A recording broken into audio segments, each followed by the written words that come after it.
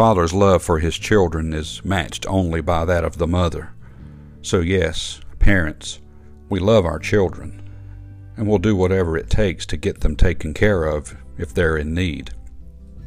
In the book of Mark, chapter number 9, we see a father bringing his son before the disciples. He's possessed. A terrible spirit has overtaken him, but the disciples can't seem to help. So the disciples bring the young boy to Jesus, and after a few words between Jesus and the disciples, Jesus talks to the father. And Jesus said unto him, If thou canst believe, all things are possible to him that believeth.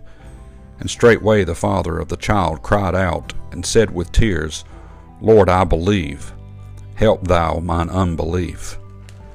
This walk of life that we go through, there are some central themes that we need to pay attention to. Of course, faith. It's right out front. But this idea of believing. In the book of Acts, chapter 16, Then he called for a light, and sprang in, and came trembling, and fell down before Paul and Silas, and brought them out, and said, Sirs, what must I do to be saved? And they said, Believe on the Lord Jesus Christ, and thou shalt be saved and thy house. And they spake unto him the word of the Lord, and to all that were in his house. This idea of believing. We have many things that are placed in front of us. True things, false things.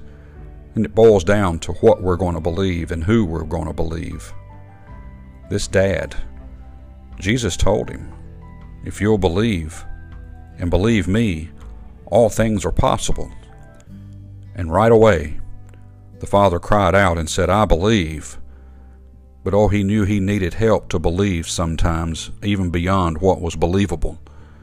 And he said, Help thou mine unbelief. You and I need that help sometimes as well, to believe the unbelievable. And the best place to cry out is to cry unto Jesus, and he'll help you believe. May God bless you, and have a wonderful day.